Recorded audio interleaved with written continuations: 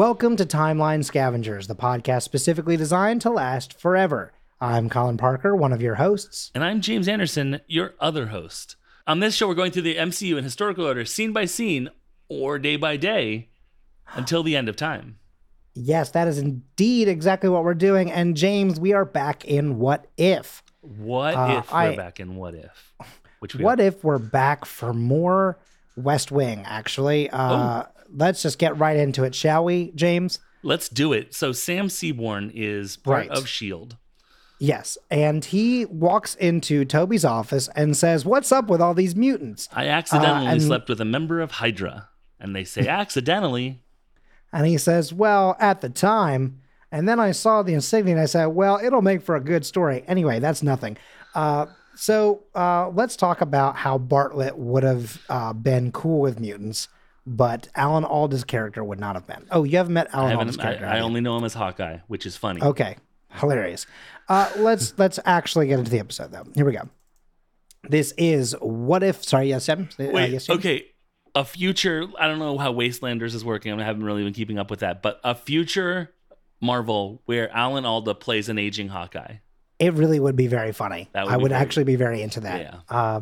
So Marvel, that one, the first one's free. Oh, you know they have that laminated on a card somewhere. Probably. Just like Alda ? And right. When Feige ends his run, that's what he passes on to the next person. They're like, I don't get it. Like, and they go, you won't get it, but your grandparents are going to love it. We've given him the Infinity Serum.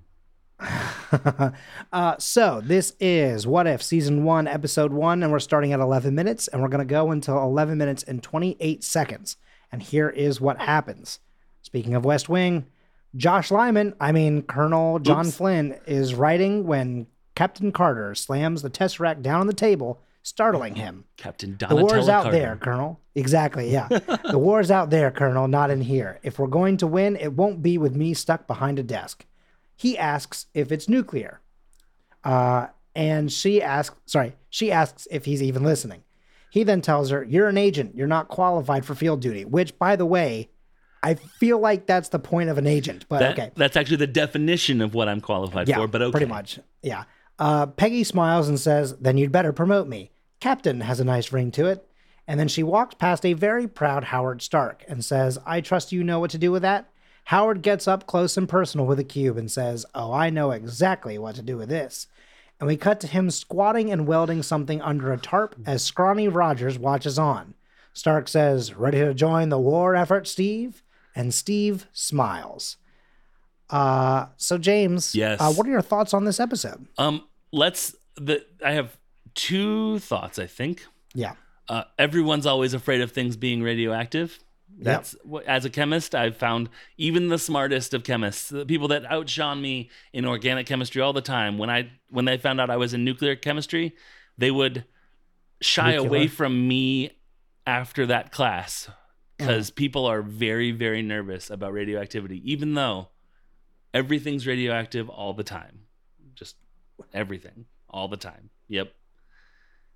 And just real fun fact, you can actually see in the soil, you can dig down in the soil to where the Hiroshima bomb happened, and the radioactive background is different before that versus after that. Like the entire world got a little more background radiation when we did that. So thanks, U.S. Army. But my more important thing is I love that she asks for her own promotion. Yep. And from someone who could actually give it to her.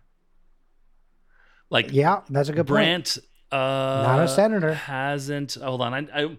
I want to get this. I want to get this really, really right. 27. Steve gets a promotion. 23. Okay. So we can do this in past tense. So Brandt extends the promotion to Steve, who didn't ask for it, and Brandt can't give it. Right. Carter says, you should give me a promotion person that is my, like, basically person that could give me a promotion. She is smart, right? Because she gets it ahead of schedule, right? Right. And what I mean by that is like, again, we're talking already about how this timeline is a little different, not just with the variants, but also with the fact that because they are variants and they are leading very different lifestyles, right? Different events happen at different times, right? Right. we've mentioned it in passing in some episode. I don't remember which one at this point, but Steve does eventually actually become a captain. Right. But it's not until a couple scenes after this in chronological order for both of these events. It's actually quite a both bit. These timelines. Well, right after this part marks the moment where there's a huge divergence in Steve Rogers and Peggy Carter's careers as Captain Right. X. Because Steve's going to go on USO tour. Right.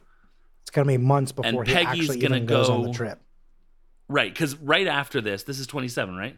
Mm-hmm. Right after this, we're gonna see Steve on USO tour. Right. Preview for later in for the next episode. But Coming up next on Timeline Scavengers. exactly. So Peggy's Or next not time. There you go. right. Exactly. Peggy's not gonna do that, and so her whole story from here on out, we're going to be saying in the What If episode, quote, and in a little bit, we'll see this happen for Captain America in this other different way. Right. But yeah, so it's this advanced timeline by her actually getting a promotion as opposed to a promotion for theater's sake. Yeah, it changes the timeline substantially, like the literal plot timelines of these two stories, and also the timeline, but not the capital T timeline. 100%. Yes. So that's basically all I had. Yes. Okay, cool. I didn't have much for this one per se either. Kind of the same thoughts on it. So I think what is also interesting is that there is some interesting parallels between these two characters too, right? The two different captains, the two different versions of the captain, right? Right. Because Steve, being a man, should be able to just sort of walk into any room and make a demand and have things happen, right? Right. However, because he is someone who used to be so frail, he was overlooked all the time. So when people gave him any attention, he just assumed that this was the correct path. He didn't question it. He just went along for the ride. Right. Whereas for Carter, who as a woman during that time period, you would think would kind of have to just sort of go along for the ride, is actually used to being like, no, actually, I'm going to put my foot down and I'm going to. So like, I think that timeline wise, or rather like chronological, whatever you want to call it, this point in time Right. in real life, I think their lives would normally, from like an outside standpoint, be flipped. But I think it's very interesting that we're seeing it through these lenses so that you can see how different they got to the points that they got to. By being someone who had to already fight and claw her way to this spot, she was scrappy enough to just demand things. And like, again, be like, no. Actually, I've done enough for this that I don't have to listen to your bullshit anymore. You're going to do this. Whereas Steve is like, always been like, buy the book and like, keep my head down. If you're my superior, I'm just going to assume that you're doing like what you think is best for me. Right. And he later on, of course, throughout time learns that that's not always true. Well, I think it's very interesting because it's kind of the male and female fantasies where a man is like, oh, I'm this, all my life I've been a little scrappy sort of underdog that has, I have a valiant heart of gold, and all I need is just one chance to prove myself, and then this magic serum will give me all the muscles and stature I need to be in charge and a hero. Whereas Peggy Carter's been fighting as if she already has the super soldier serum for her whole time, and then she gets it, and it's almost like just a just outcome to her hard work, as opposed to like a shortcut to a back of the comic book sort of like magic potion. It's more of like a you've earned this kind of deal. Because like she says, like the suit, it doesn't really, she says at a later time, it doesn't really affect her. Yeah, as I said, the suit comes up. Yeah. Yeah, it doesn't really like, she doesn't feel any different because this is how she's always been. She looks different, right? But she doesn't feel different inside. Which is also very funny because, she wasn't weak really to begin with. She just now is like buff, Whereas like he was like fucking like even a gentle breeze would knock that son of a bitch over. You know what I mean? Right. And there's a weird, like, does her being buff make her more, in the 1940s parlance, like man-like, and so therefore worthy of more respect? I don't think it's so And much did of that Flynn so much not as get that the memo, like or I think it's more of that. Well, we'll see it coming up in another episode as well. I think when it comes down to it, it's not so much about being buff and being manly. It's about literal strength. right? When people can showcase that they are like capable of kicking your ass, people are like, okay, they stand up straighter and they pay attention. Right. And we'll come back. Like, let's put a pin on that thought because it's about to come up in just a moment. And I guess my final thought on what you said is Steve can be by the book because the book is the system that he believes in. that is designed to help him as a white guy, and she has to be sort of scratching at every door and pounding on every door because the system is not designed for women to be in positions of strength or leadership. So I think that's I think there's some very interesting things to be noticed when you compare the two captains, for sure. 100%. So excellent job. Thank you. And with that, James, I have a fun little thing for us before we get out of here. Oh, nice. Okay. And that is when she walks out of that room, when she turns to Stark, she says, I trust you know what to do with that. Mm-hmm. And he says, of course I do, basically, right? I mean, I'm slightly paraphrasing, right? But he's like, yeah, definitely. And he's like, ooh, rubbing his hands together like, ooh, this is exciting, right? Yeah. So let me ask you, sir. Yeah. Here we go. In real life, in the main timeline is what I meant to say, is Arnim Zola uses it to power a shit ton of stuff, right? Yeah. So my question is besides what we know he's actually going to make, what could Stark do with a Tesseract? And I want wrong answers only. The hover car. Oh my God. Yeah. Hey, how did he not just go ahead and make a battery for those things? Right. I know exactly what to do. Hey, where's my hover car? It's back. Right. It's where?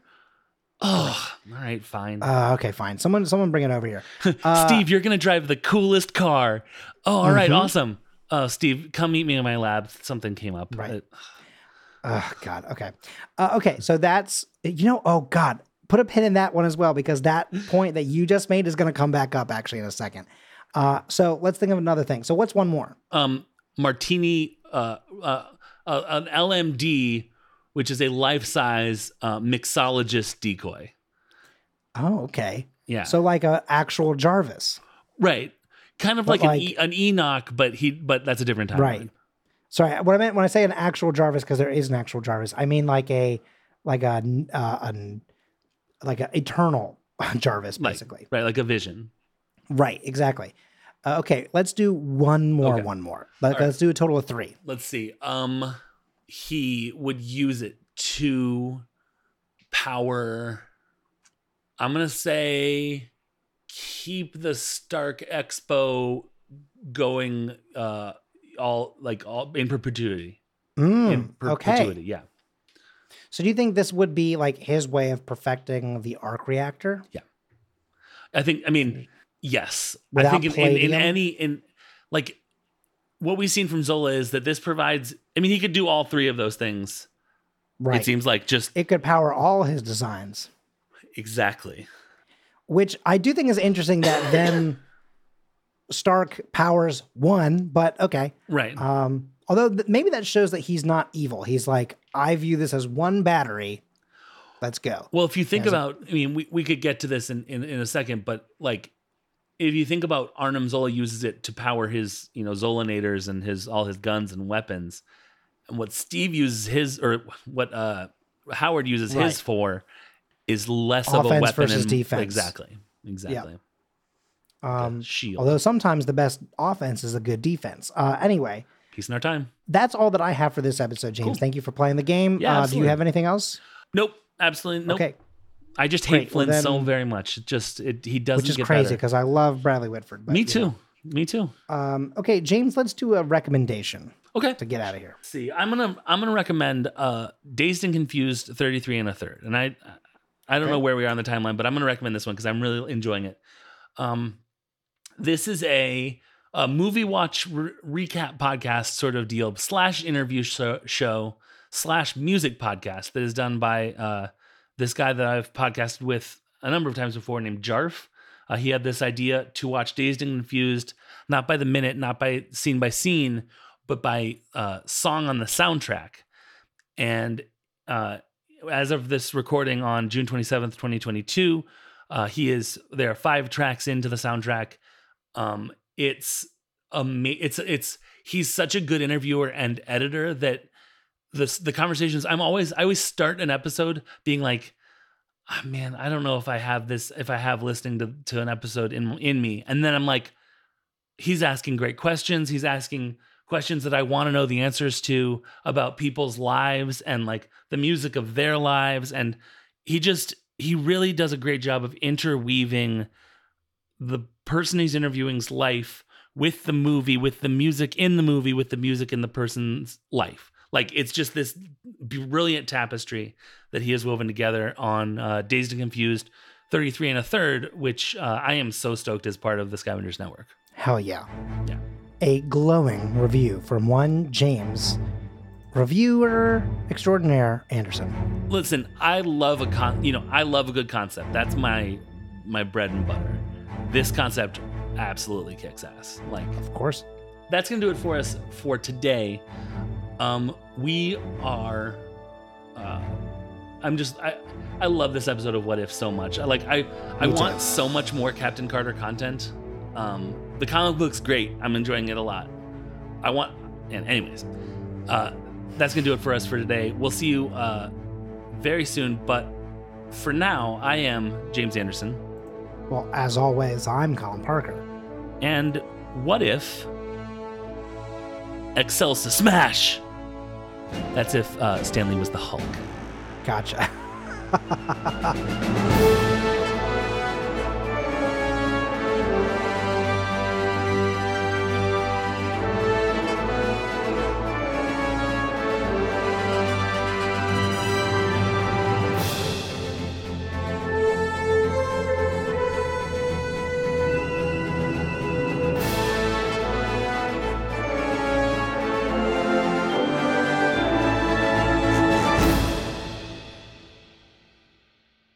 The Scavengers Network. Creator-driven. Community-focused. Treasured content.